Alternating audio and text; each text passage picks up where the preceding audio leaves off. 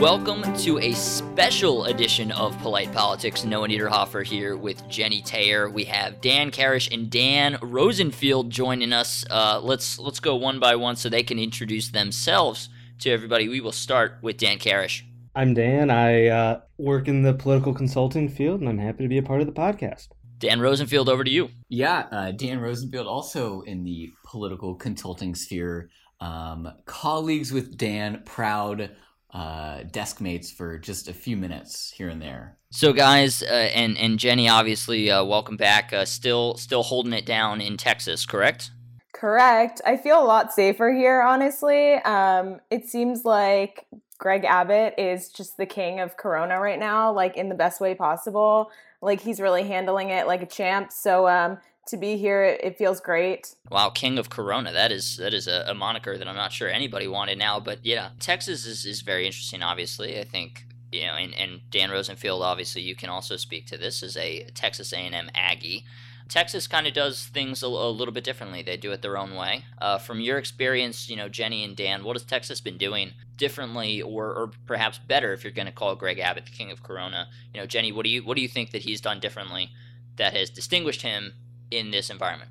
Right. Well, I think one of the biggest things is that he's lifted a lot of regulations that allow for immediate care of patients. That would be, having licenses to practice medicine in other states. You're allowed to come into the state of Texas and practice medicine, even if your license was, in the state of Arizona or Alabama, what have you. A lot of those types of restrictions. They've also been very efficient with testing. They've gotten tests here very quickly. And I believe now the drive-through testing sites are open and moving with, unfortunately, a lot of people being tested. But I hear that the majority of people who are tested are not positive for the virus. I think in Texas, what the challenge is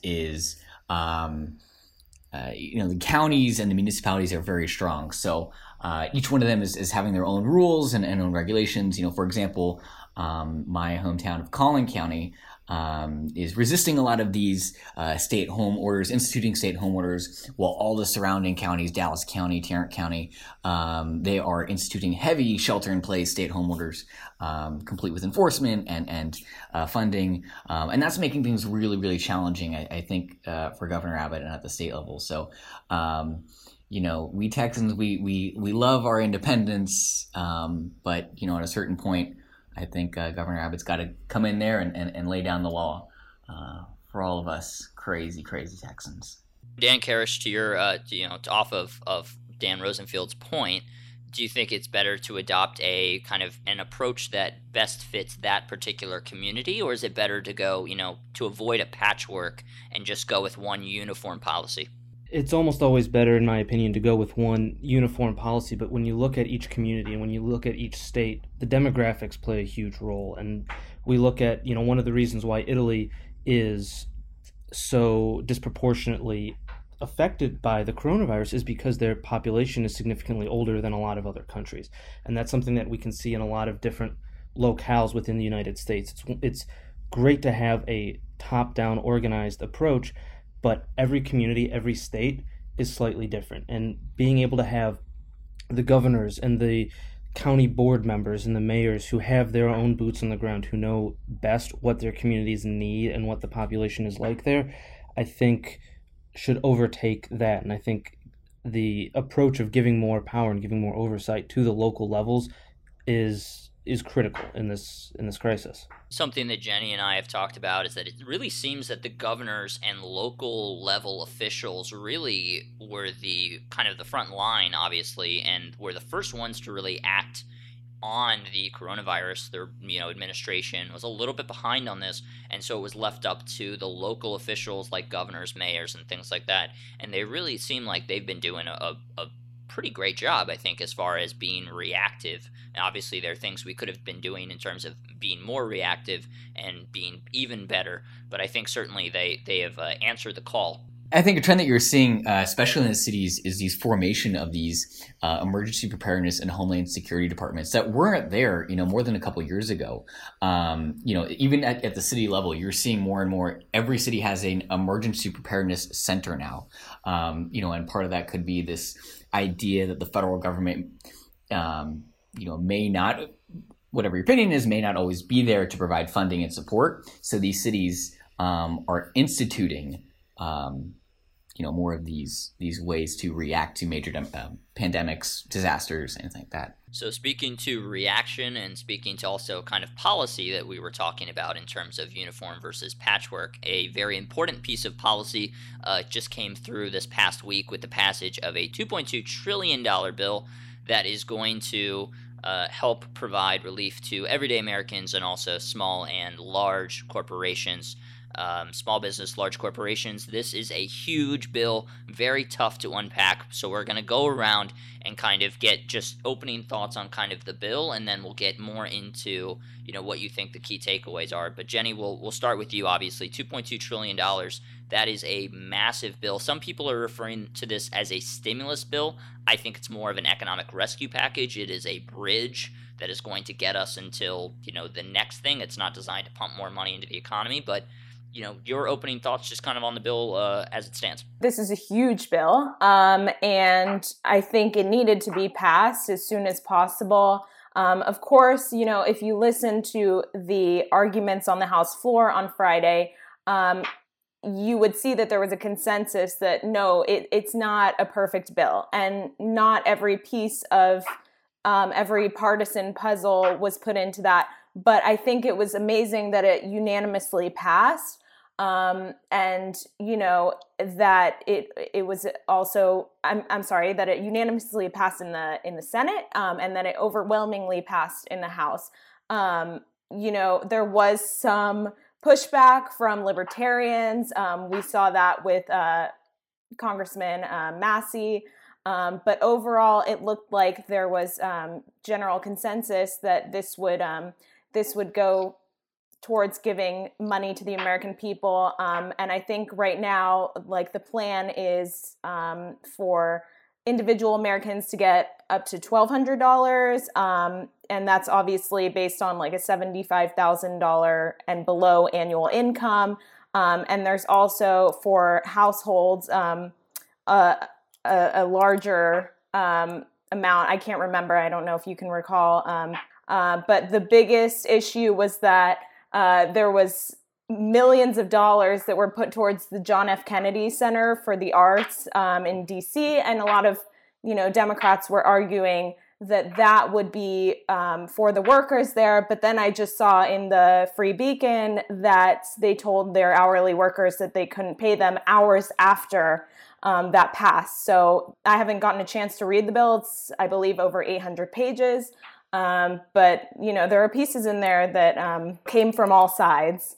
People are going to lay off workers regardless of whether or not they got money in this bill. I think your point about whether or not the John F. Look, I love the Kennedy Center. I think they're fantastic, and I love the performances and the shows that they put on. I think their role as a cultural organization in bringing different cultures and art to the DC area is incredibly important for what they do. Now, whether it deserved to be in this bill, Jenny, as you said, I think is absolutely valid and up for debate. This is not the time or place to put in pet projects that really didn't have anything to do with that. So I do take your point there, although I think we're going to see a lot of corporations get money off of this, and they're still going to lay off employees too. So regardless of whether you get money isn't exactly tied to this, although there are some stipulations that say that businesses are going to have to keep most of their employees. I think we're definitely going to see small businesses as well as large corporations lay off workers. Dan Rosenfield, we'll move it over to you. Initial thoughts on the bill? At the end of the day, as libertarian minded, I think I may be. There was going to have to be a point that the government would have had to get involved. Unfortunately, something that I was reading about was this idea of how different levels of funding were given to different states. But, states, for example, not states, the District of Columbia, for example, got a much lower per capita payment than other states, despite it having a higher concentration of people, despite it having, at the time that this bill passed, more coronavirus cases. Unfortunately, I think that the stimulus bill, as well intended as it was, it got a lot too muddled as it went through the political process. And unfortunately, it became a partisan issue, and I don't think there was really a good standard from the get-go of how we were looking at how stimulus was being passed on to different states as well as passed on to individual Americans. Although I won't complain about a check. I'm with you, Dan Rosenfield. $1,200 is sounding pretty good to you, me, and a lot of other Americans right now as far as the individuals. And as Jenny said, households, families will get more. Dan Karish, your initial thoughts on this bill? Yeah, I want to go back to something that Jenny said, which is that the final stimulus bill ended up being about 880 pages. The March 23rd version of the House Appropriations Bill was 1,404 pages long.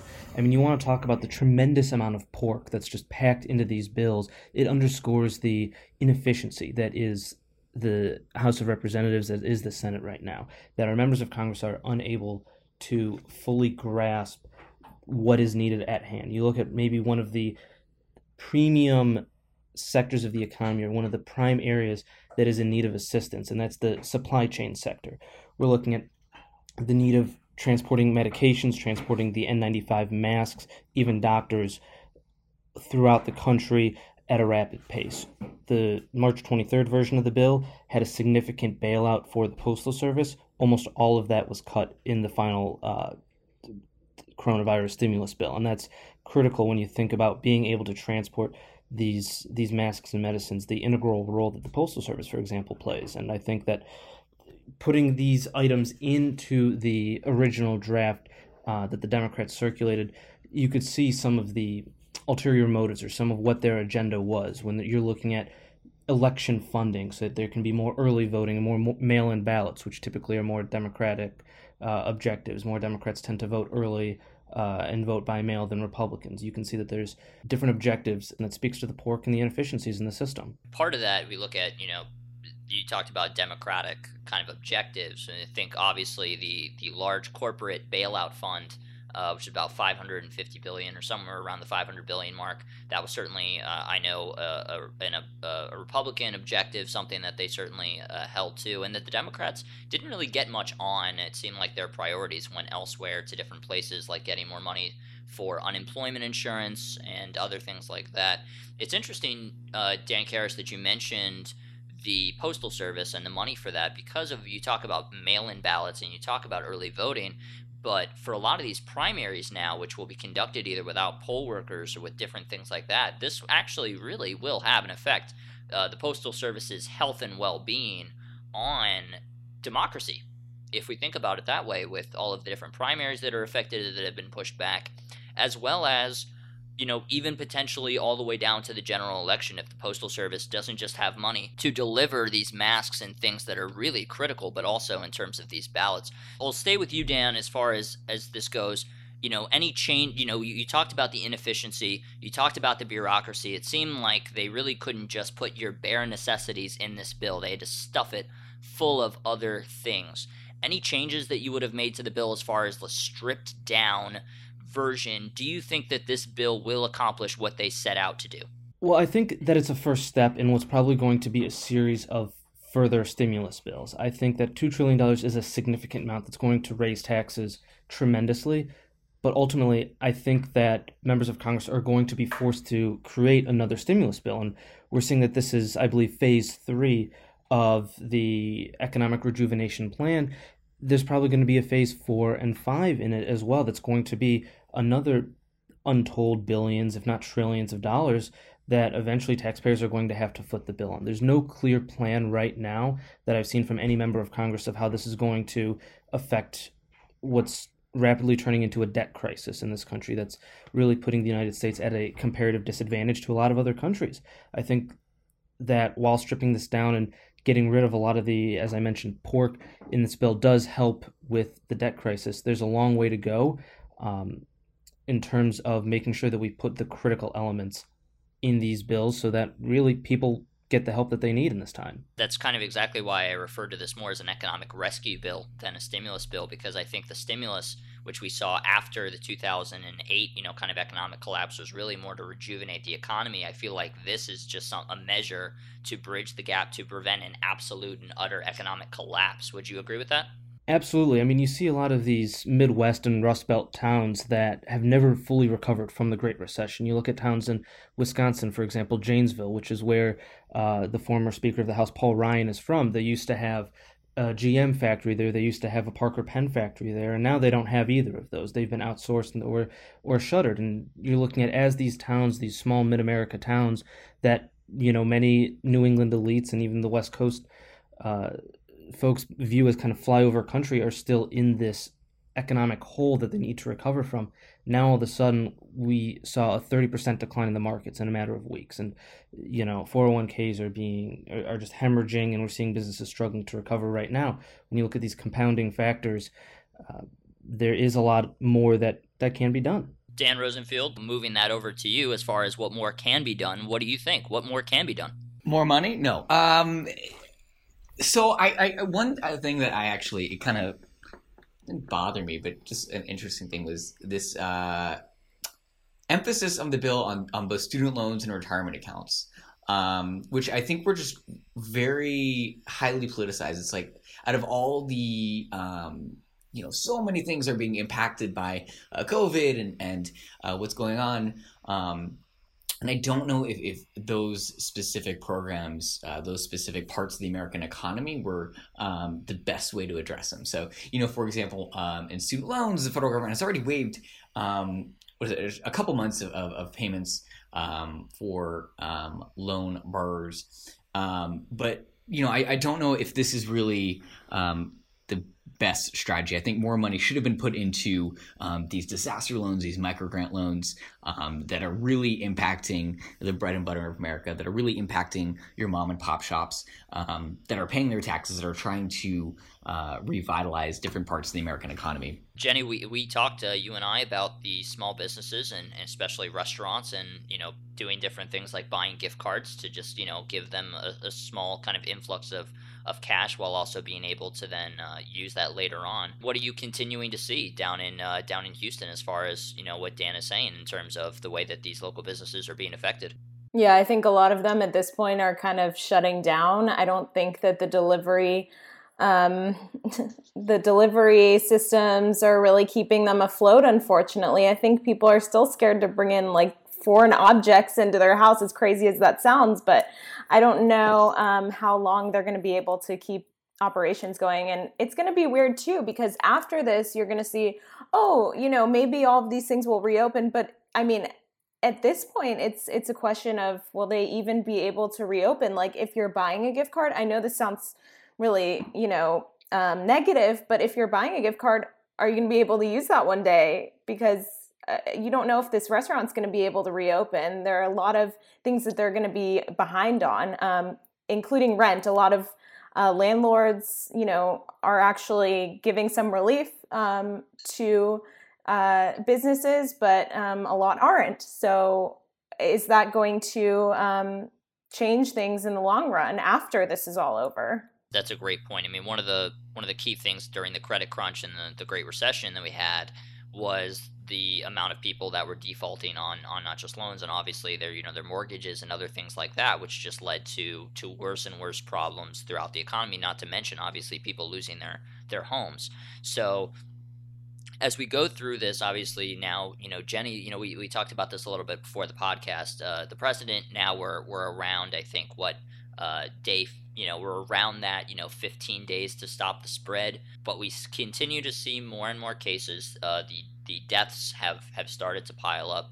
If you look at the official count, and as we all kind of talked about before the podcast started, you have to put an asterisk by China, because you can't really trust exactly the reporting that is coming out of there from the Chinese government. In terms of what we're looking at, I think it's fair to say, and we'll go around, that it's going to get worse before it gets better. I think we're still on that track. But 15 days to stop the spread, do you feel like more people are taking this as seriously as they should, compared to where you see a lot of people, oh, I'm not so sure. It's, have you looked at what the flu does every year? I think we're, as a nation, in a position where we're really taking this much, much, much more seriously.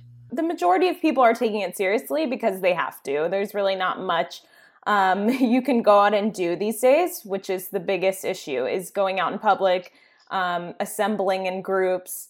Although I did see that someone in New Jersey threw a party with like over 40 people, and they got in huge trouble. The police totally busted that. But, that's mostly with young people. We're seeing they're still kind of gathering and getting together, despite some of the restrictions. Of course, you can't just enforce that kind of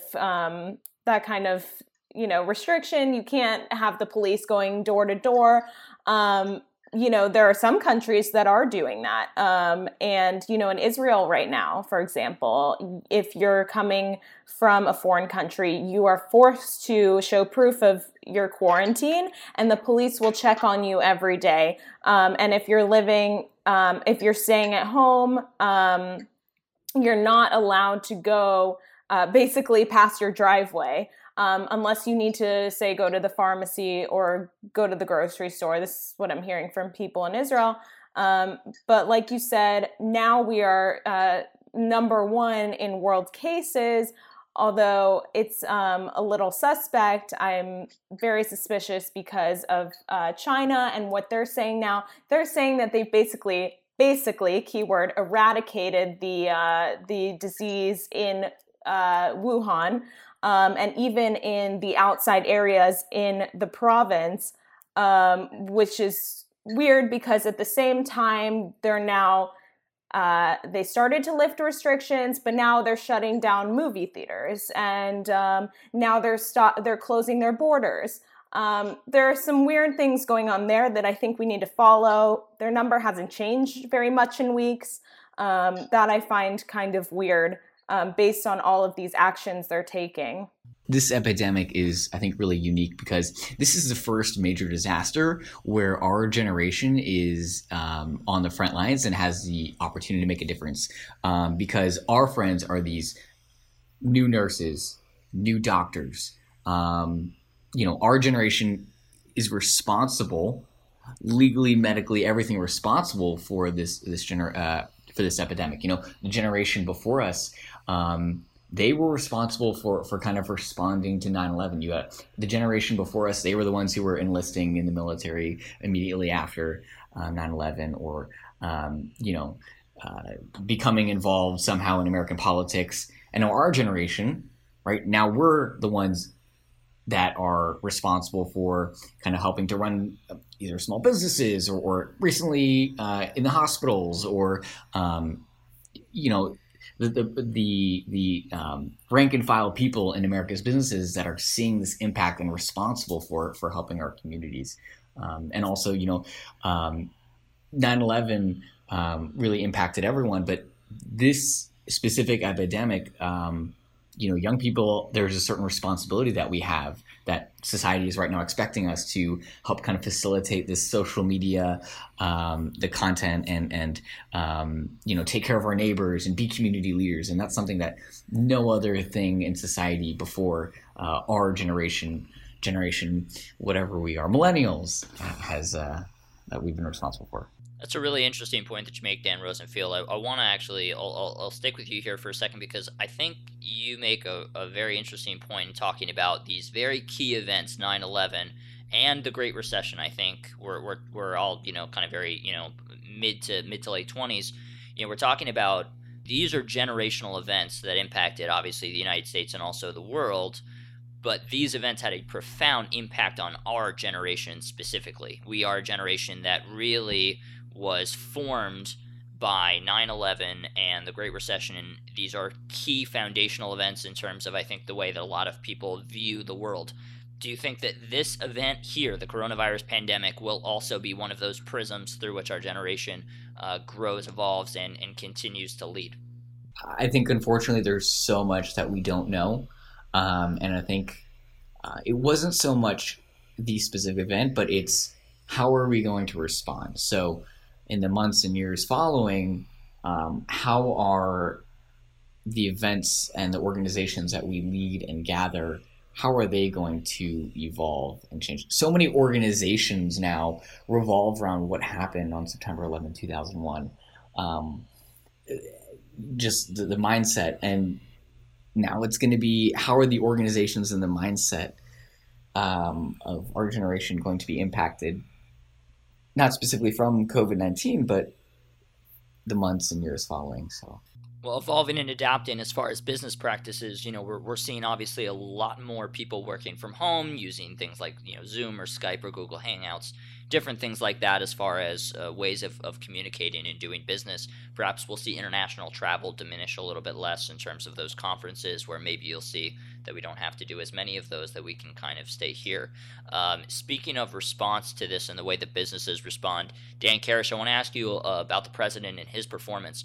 The president, as Jenny and I have talked about numerous times on the podcast, has said things, through these task force meetings or press conferences, which I think are really a substitute now for the rallies that he used to give, and where he can kind of take people to task and call people out or do what he wants up there, while also the problem of him giving out information that is either wrong or has to be walked back or needs to be adjusted.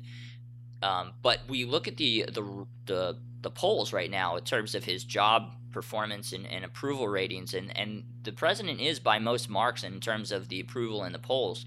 His job performance is going up. So as far as, and I know this is a tough question to put to you, Dan, but I'll ask, as far as things that you think the president has done incredibly well and things that you think he could do better, what do you think he's done well and what do you think he can improve on? No, I think that's a great question.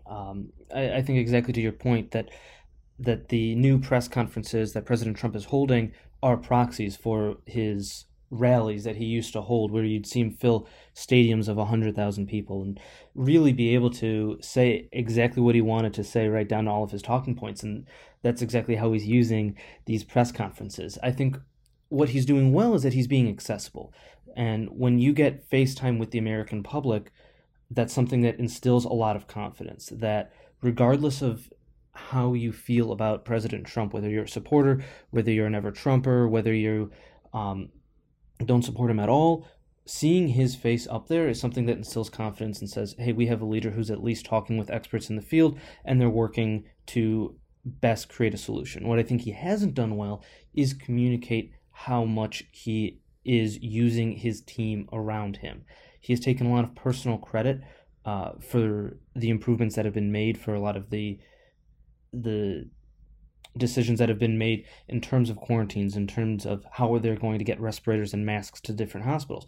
But really, part of showing strong leadership is showing that you know how to surround yourself with the right people who are experts in the field who can best inform your decision. I wanted to actually jump back to a point that Dan Rosenfield mentioned about the Great Recession and about how all of these organizations came up after the Great Recession and September 11th. You see two of probably the largest organizations to come up from the Great Recession especially were Uber and Airbnb. Uber, of course, now is becoming almost instrumental to what's happening, where you're taking Uber instead of taking public transportation, or using Uber Eats to get food to you.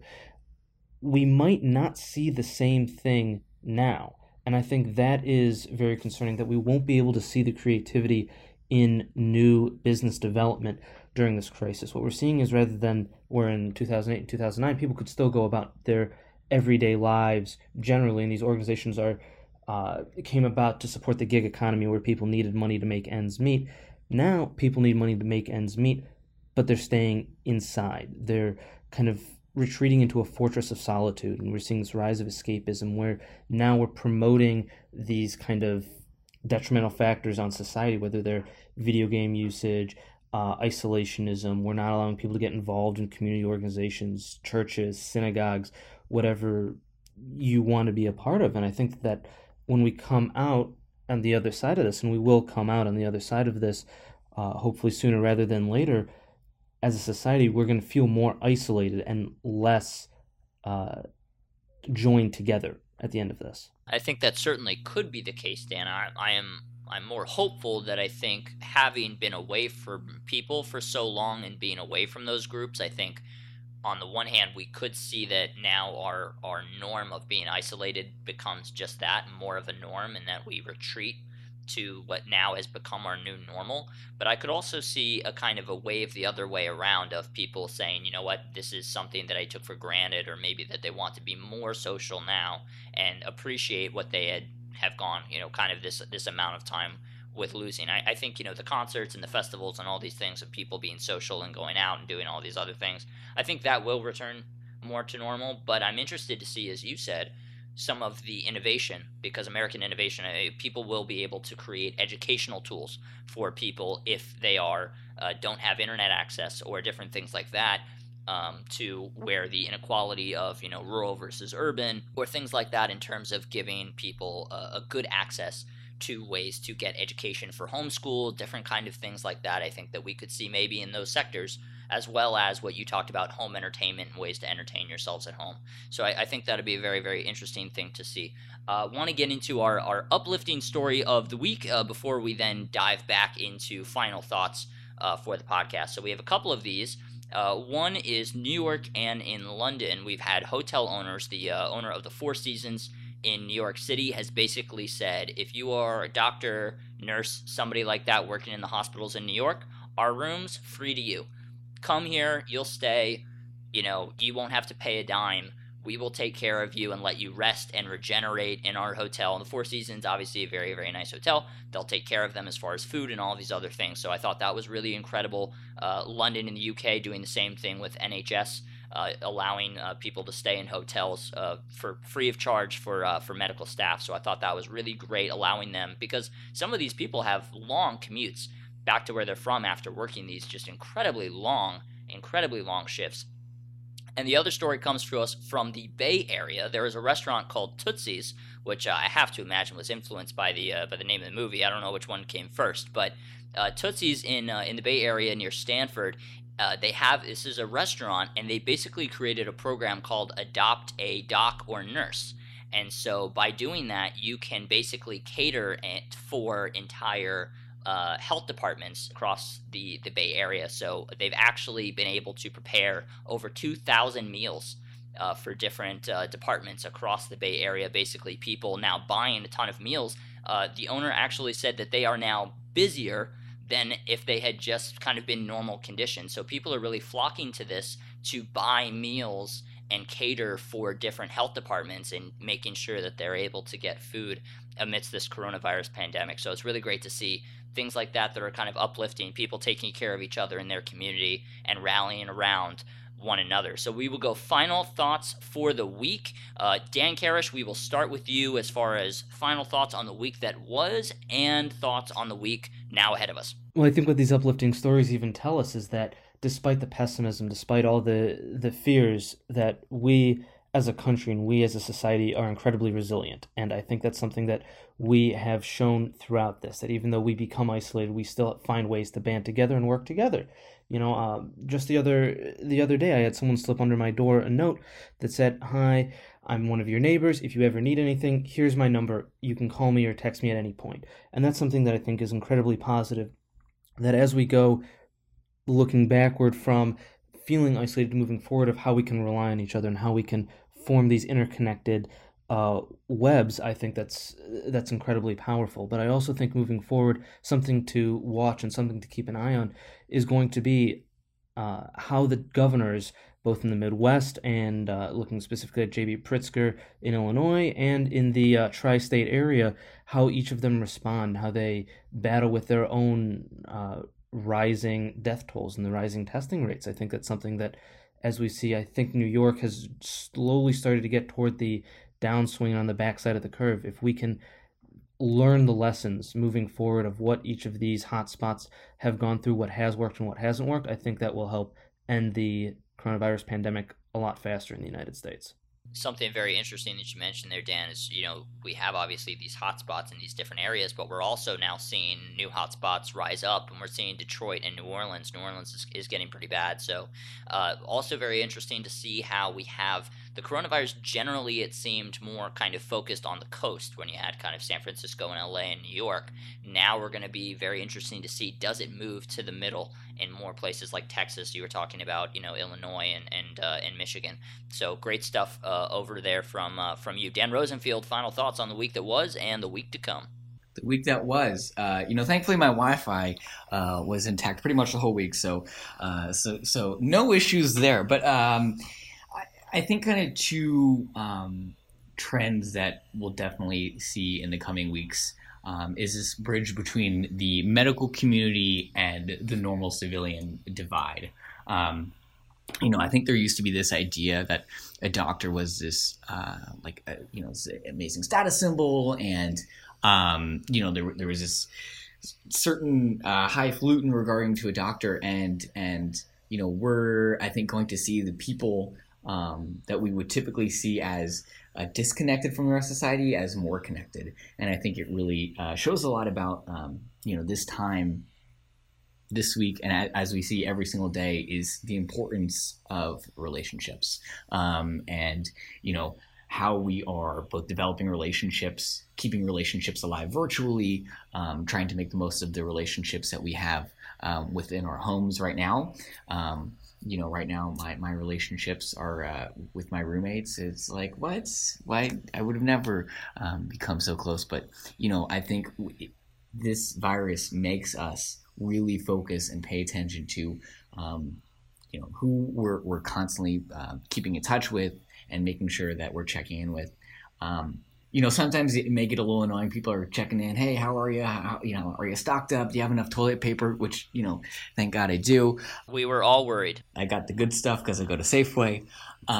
It's just really making us reflect on the importance and the value of the relationships that are in every one of our lives. Dan, you'd also mentioned the supply chain and the importance of, people that are drivers and people that are transporting needed materials, as well as food producers and people like that.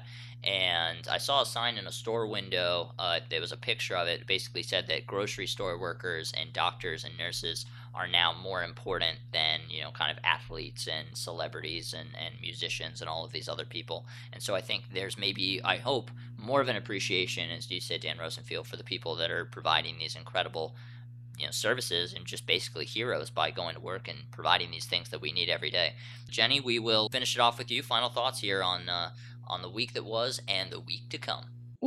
As much as it seems like we're stuck at home and it's been a while, a lot has been getting better, and we've banded together in kind of unconventional ways, and we found ways to connect with people. And I think that's incredible. I also am excited because, this week we're going to hear an update. I think we're going to have some restrictions lifted in some states. I think some are going to get a little heavier. But I think for the most part, there's going to be a new strategy that will kind of ease us back into normal life. I'm also excited to hear about the care that's going to be increasing on the two different coasts. We have the naval floating hospitals, Mercy and Comfort.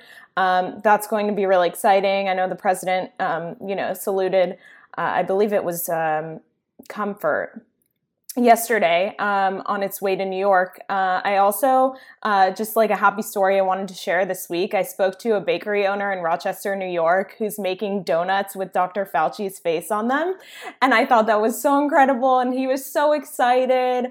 And he just said everyone's really happy to have, this person as their hero. I think Dr. Birx as well is an incredible woman and deserves the same recognition.